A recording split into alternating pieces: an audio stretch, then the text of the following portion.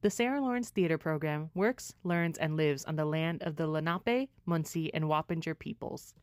We pay respect to the ancestors past, present, and future. The Performance Lab podcast is invested in the sharing of knowledge and cultivation of curiosity between makers. We invite guest artists to lead a workshop with the MFA candidates of Sarah Lawrence College, after which we interview them. We ask questions tailored to their individual practice, delving deeper into the how and the why of creation. Inspiration is all around us. But how do we hone in on the subjects that drive us? They share with us their tips, tricks, and sources of inspiration. Reflect on past performances and projects. And keep us up to date on what is next. Stay tuned for the Performance Lab podcast. Hi there. Welcome to the Performance Lab podcast. My name is Marissa Conroy, and I am a first-year graduate candidate at Sarah Lawrence College in the Theater MFA program. And I am Kenneth Kang, a first-year Sarah Lawrence Theater graduate candidate in the Theater MFA program. Today we have with us Tay Blow. Hi, everybody. A little information about Tay. Tay Blow is a performer and media designer based in Brooklyn, New York. Born in Japan and raised in the United States, Blow's work incorporates photography, video, and sound design with a focus on technological processes and found media artifacts. He has performed and made designs for Big Dance Theater, David Newman, Mikhail Baryshnikov, Jody Melnick, and Deganet Shemi and Company. He makes music as Frustrator on Enemies List recordings. His work has been featured at Dance Theater Workshop, Lincoln Center Festival, The Kitchen, the Public Theater, Baryshnikov Art Center, the Wadsworth Athenaeum, and at theaters around the world. Tay received a Bessie Award for Outstanding Sound Design for David Newman Advanced Beginner Group's I Understand Everything Better. Welcome, Tay. Thank you. And thank you for reminding me I need to update my bio. We're glad that the podcast has that utility for you. Well, to start off, can you tell us a little bit about what you workshopped with us when you came by for the Performance Lab? Yes. So my company is called Royal Osiris Karaoke Ensemble, and I brought into the class a demo on using in-ear monitors to reperform existing material in the style that we do, which is to play media from a media server, broadcast it over a radio, and then individuals can receive that audio over the radio and then reperform it on stage. Some people call this meat puppeting. There's a lot of different names for this technique, and it's been around since, I would say, arguably the 1940s, but has found its prominence in contemporary theater as well as television and other places. I remember you mentioned something about like that it felt like channeling almost, like because you would like look at YouTube videos of very popular people and then like almost reinterpret or move through them or talk through them. Do you want to talk a little bit about that? Yes. Wow. Channeling. So in my company, we work a lot with this idea of channeling because it relates in some way to an ancient kind of ukiyo practice that exists in a lot of older traditions. I'm looking around to find a book on it, which I think is over there. But for example, like Aleister Crowley would channel there's a lot of occult practitioners that have used this idea. And I'm really interested in thinking about technology through these kind of mystical lenses, mostly just because I think of, stage performance as an ancient practice. And so channeling to me is a way of rationalizing it outside of the coldness of the technology and thinking about it more as a continuation of a, kind of a witchcraft that we no longer really have access to or that we don't use in our everyday lives. It's kind of weird though. I don't really think about, it's funny that you pick up on that, or did I say it in the demo? You said it in class. Okay. Yeah. It's kind of a blur. No, it's funny because I think a lot about how insane it was to discover it. And like you guys have all done it, right? So the feeling of it is very, I'll say it this way. The feeling of it for me when I first started doing it was really wild because you're receiving instructions in one ear and then your body has to just pick up on it and immediately send that information back out by speaking it or moving or whatever. And we started doing this really before TikTok, before Acapella, before all these sort of lip sync services showed up. And now it feels, I'm actually really curious about, from your perspective, is it actually that weird now that it's not exactly the same on TikTok, but like this kind of thing seems like an everyday thing now. Yeah, I feel like we see a lot of reenactment happening all of the time, like via TikTok, but there's something very specific about having something fed through your ear, because it also like creates this kind of, I don't know, it drowns out the rest of the space that you're in. So it's this like really interesting disorientation of taking in something that's like inside you now, and saying it out loud and not having a good sense of like the volume with which you're speaking. So in that way, I feel like it's quite different than the TikTok kind of lip syncing, because it's less lip syncing and more, it's psychically disorienting. Yeah. So that for me seems to be like the crux of the difference between those two things. Well, I guess in terms of the actual difficulty after that exercise, went back and like I think most of the groups tried it. Like my particular group, we attempted it. We couldn't get the tech to sync satisfactorily, so we like tossed it out. But in doing it, like in just that process of like trying it out, the idea of almost having to get out of our own way, it almost felt like, when we were discussing it, almost felt like our egos were trying to put on some extra thing to what we were listening to, rather than just parroting or just like speaking through whatever it was that was in our ears. So it was, there was a degree of difficulty to it that like none of us would experience like if we were just like lip syncing. It takes a little bit of time to get used to. It took me an insane amount of time to get used to it. And I think what you're describing is like the synchronization between, like, if you're trying to reenact a video, the person receiving the dialogue is always going to be behind the video. Is that what you mean? Yeah.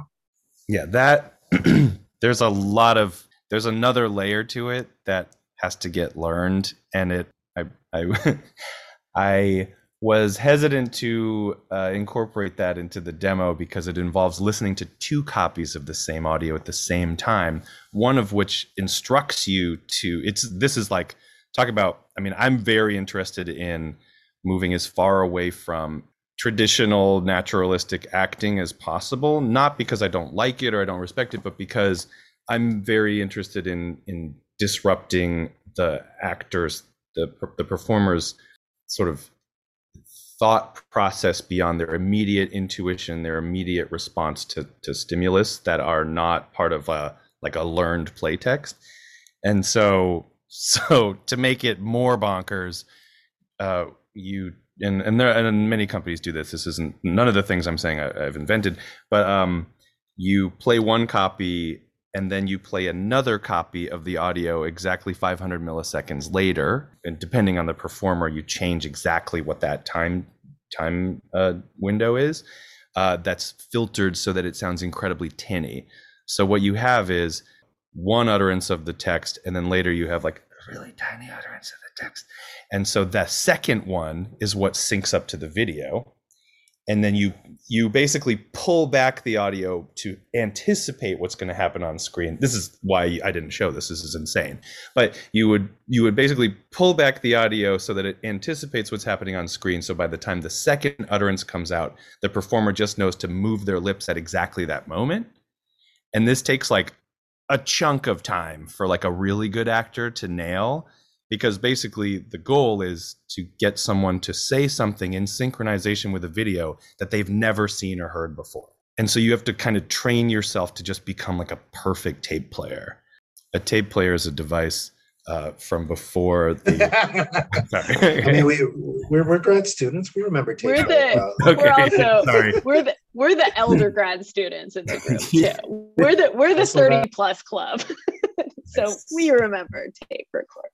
That's wild. Yeah, obviously in a 2-hour demo, I wasn't going to get there, but I'm glad you all got a taste of it. So going back to this idea of channeling that Kenneth brought up earlier, I'm noticing that in a lot of your work and in some of the things that I researched about you have to do with this kind of like religious overtone of like priesthood of channeling these things. And I was wondering if you could talk a little bit more about that, if you know like what it is that kind of drew you to that kind of priesthood aspect of this channeling. Sure. Yeah. Wow. I wish my collaborator was here to talk about this with me. But yeah, so we call ourselves a musical priesthood, which, just for context, everything that Royal Osiris does is equally a complete joke and 1,000% serious.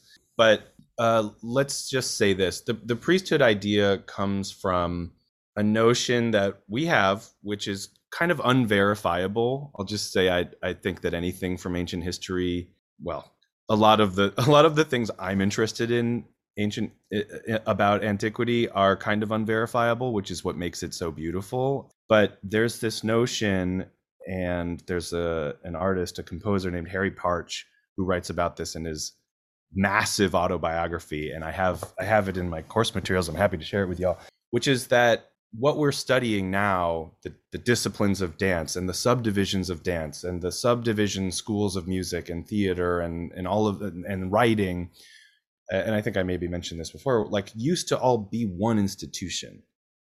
And in his this is in a like pre-Greek, pre-Chinese period. This is what he's sort of describing, and it exists in other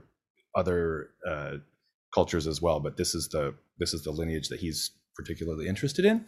This notion that in societies that haven't developed an academy and haven't developed institutions to sort of rend these acting from this larger body of ritual societal work, everything was one thing. You would make a pilgrimage. In ancient Greece, it's alleged that you would make a pilgrimage from wherever your home place was, or take a boat, and you would go to this town, and then they would divide the people by whatever made sense for this particular ritual. Perhaps it would be gender expression, or they would put you in a specific theater for this particular event, and you would witness something. The word theater, right, comes from the ancient word. Sorry, I'm becoming a teacher again. But the etymology of the word theater, right? It comes from theatron. It means to behold something. So you would go into this place, you would behold this spectacle, and ideally, the speculation is that this was in order to teach you something. So there is a kind of, and I associate that with religiosity, with no judgment, like that. There are people for whom the Broadway musical is their religion, and I want to bring that into a different, I want to bring that kind of fervor into a different space, in service of thinking about how in antiquity theater must have functioned, or in this dream that I have, that I gleaned from the autobiography of this Harry Partch. Like there is a dimension to it where if all of the arts existed in one giant conglomeration of stuff, and then your entire society went to attend it, whether that's ultimately good or bad, I don't know, but there's something fascinating about that. And now we have all of these strange little disciplines and subdivisions of that, but we also have a mass media that is a synthesis of many forms. We, like everyone more or less in our environment, watches a streaming service and is seeing the same kind of shows. It doesn't have the connotations of religion, but it is more widely attended than most religions are. So that's sort of where that comes from. It's kind of half insanely serious and half trying to point at something that might be missing from our right now time. But if you told me like that a theater was a sacred space, like I would have no like argument with you whatsoever. And you talk about like shared experiences, and like maybe we are a little further from, like, yeah, everybody's on mass media, but I'm not sure if there's like stuff that everybody just automatically has seen. Like you pick somebody off the street, and outside of maybe after the Game of Thrones finale, but like, but yeah, no, absolutely. Like growing up in a very Catholic country, I mean, it's just and you know, no disrespect to those of the faith, but like, yeah, it's musical theater. Like you come in, the songs are there, you're lifted. You come out, you go watch the show, you have that shared experience. And then, like, obviously, with all the Greek society being centered around theater and theater festivals and stuff, sure, but without getting like too antiquity academic. Like I was noticing, I saw a couple of your things, your YouTube adaptation of Kenko's Tsuregasa. Mm-hmm. Right, like yeah, like I was wondering if you could talk to that, because it felt very relevant and contemplative. Like it brought me back, and please correct me if I'm wrong, if it was like, oh, I remember being locked in my apartment for an extended period of time, and then like having to contemplate like my relationship with just doing nothing. But I'm wondering like what might have been going through your head when you made that. Oh yeah, I mean, well, we just filled out the rest of the podcast with this. So, Tsurezure Gusa, or Essays in Idleness, it's like a classic piece of Japanese literature. It's the short of it, it's like a book that was posthumously compiled after a member of the court who was a monk in exile, but who chose to I forget the word of it, but to have his monkship inside the city in Kyoto. He was discovered, it's room, and all of this is conjecture, which is the kind of world that I love. In about the 1330s was writing, and after his death, one of his friends discovered all of these writings basically glued to the walls of his hut.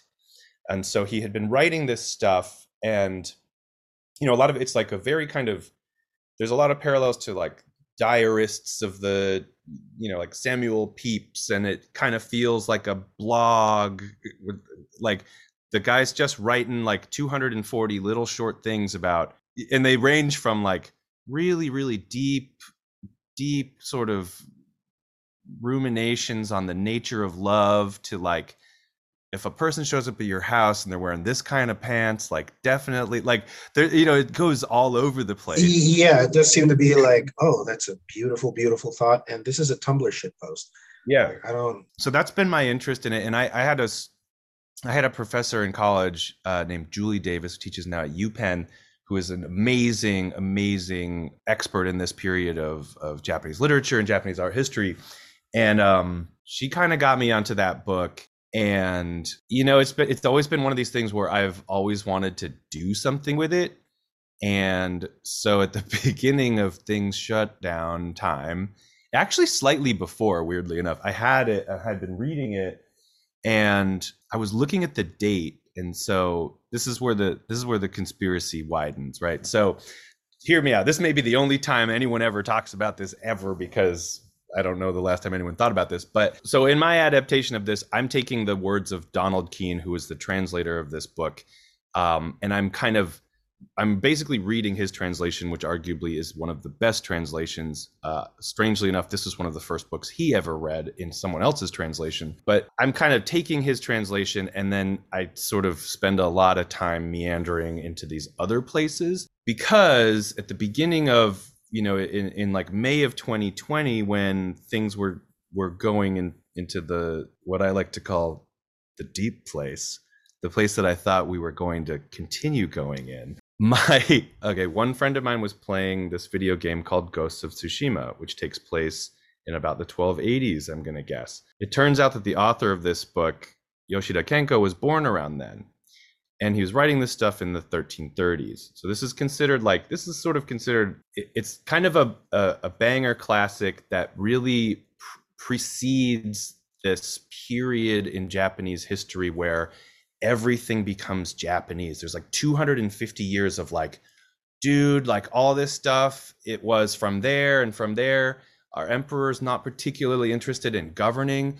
Let's do tea ceremony. Let's do rock garden. And we're going to like really do this sort of classical Japanese thing where they take something, they edit out all of the parts that they don't really like, and then make it kind of perfect from a Japanese standpoint and then rename it. It's like, this is something that island cultures do a lot. And weirdly enough, because of go back in time even further, this gets good. You'll like this. Okay, so in that 1280s time, and I think about a decade prior, I don't totally know these dates, were the first instances of tsunamis. And so the first kamikaze was experienced, and then another, I'm guessing, I think it's like 14 years later, the second one happened. These were the first. Wipes out the Mongolian fleets. Yeah. Yeah. So here's my theory, and I'm not right, but it doesn't matter. At the time, what I was thinking about, because also in February of 2020, Donald Keene had just passed away, and it was kind of sad. Like, he's like the #1 best translator of Japanese works into English, and it kind of just got covered up by the storm of news. And so I got into this book, and in looking at the history, if you think about it, so and I mentioned this in like the podcast version of the Kenko piece, like, the Mongolian army was crossing the Korean peninsula going into Japan. Then the Japanese army, which, they reported that they were wildly outnumbered, and then a divine intervention came in and wiped out the Mongols, and then they had to go back, and then they won. And then over the course of that next chunk of time, the Japanese army had like built up this seawall around that area. And then when the Mongolian army, after sending these incredible threats again, they cross over that peninsula and attempt to invade again. And then they wildly outnumber the Japanese, but the seawall keeps them at bay. Another tsunami comes down, and they just get picked off. Then when they retreat, right, in the mid 1330s is when we see this first emergence of the bubonic plague. And that this is my theory, I do not know this history, but this is my awesome COVID fantasy. Then it passes over the spice trail, it goes in the other direction, and then we have the Decameron, and we have all these things over in Europe, and it doesn't ever go to Japan. And then, so like in some weird, in the conspiracy matrix, right, Yoshida Kenko he was born in 1280s. He lives in this time where only through divine intervention does he like kind of fulfills this weird prophecy that Japan has been continually politically conspiring to uphold, that they're the chosen people. But he sort of fulfills it and lives to sort of tip this kind of, in retrospect, kind of tip the scales of history towards this aesthetic revolution. And it all just kind of happens to avoid complete decimation by the plague. Other topics I researched during this time was during the smallpox epidemics, they had these little red deities that they would kind of pray to that would fight off smallpox, which are really pretty fascinating. Anyway, that piece was sort of born out of this weird obsession with like, maybe I've discovered some bonkers, like I've discovered that moment in Back to the Future where I maybe wouldn't have been born, and I have to talk about it, like, No, that is excellent. That is exactly the kind of stuff that I want to learn more about. Yeah, I mean, to me, it doesn't matter if it's right or not, right? It's just like easy that those, like, in retrospect, the pins on the map are like, whoa, dude. Like, that's so great. Also, I feel like, Ken, that was like right up your alley of like, we got military, we got history, we got all this stuff. So I'm really just enjoying watching you respond to that. I also am gonna steal the phrase, I'm not wrong and it doesn't matter. That's perfect. Well, I mean to say, my truth is just as valid, even if it's complete garbage. Like, it doesn't, it's like, like also like maybe a divine force intervened and wiped out that army, or maybe it never happened. We have no way of knowing. Yeah, exactly. So thinking about things that you've been obsessed with, or like, beautiful rabbit holes that you've fallen down during the pandemic, are there any beautiful rabbit holes that you're falling down right now, things that you're really curious about that maybe you're gonna be working on, stuff like that? Yeah, totally. Right now I'm working on a children's book about brown paintings, like the way that my child makes these amazing paintings, and then we have this deal where we kind of have to agree to stop at a certain point, otherwise they just become the everything painting. And then I'm also working on I'm making an invention, and I'm working on a piece about the future of, this is the idea board. I'm working on a piece about the future of social justice and arts funding, but I'm not going to really get it. And I'm working on a user contributed website where people leave very honest reviews for performances that they've seen, and those reviews are re-performed by other people, just to sort of like, I mean, it is kind of like a troll base, but there's a lot of things that I think are valuable. Way to just like supplant all critics. Yeah, I think. Or just have people's emotional reactions to things get expressed in a way that maybe isn't cool, but needs to be expressed. Thank you so much. Like, and I'm looking forward to like everything that we were researching about your stuff is just like, it goes everywhere, but then like when it's actually made, there's like a laser sharp focus. So it's all like really compelling. So thank you for letting us step into your mind space for just a little bit on this. Thank you very much. And in our last minute or two, is there anywhere that we can see your work happening in the next little while? Anything for you to plug? Well, former SLC grad Marcella Murray and David Newman and I will be mounting our show at UNC Chapel Hill in the fall. It will be it's a remount of Distances Larger Than This Are Not Confirmed, and then we're also working on a piece there with their Southern Futures Initiative, which is a really interesting arts program to kind of reevaluate the history of the South, which is something that, I mean, pick a conspiracy, I'm down. Like, that's so wild. And I feel like there's something that's probably torn. I just actually had a big show where I made a giant fog screen at the Japan Society, so no one can see that show. But I really had to hit a personal milestone. Got a write-up in Tricycle Magazine, which is the Buddhist publication. Congrats. That's awesome. You got to hit them, you know? Yeah. Well, thank you so much. Thank you all. Thank you.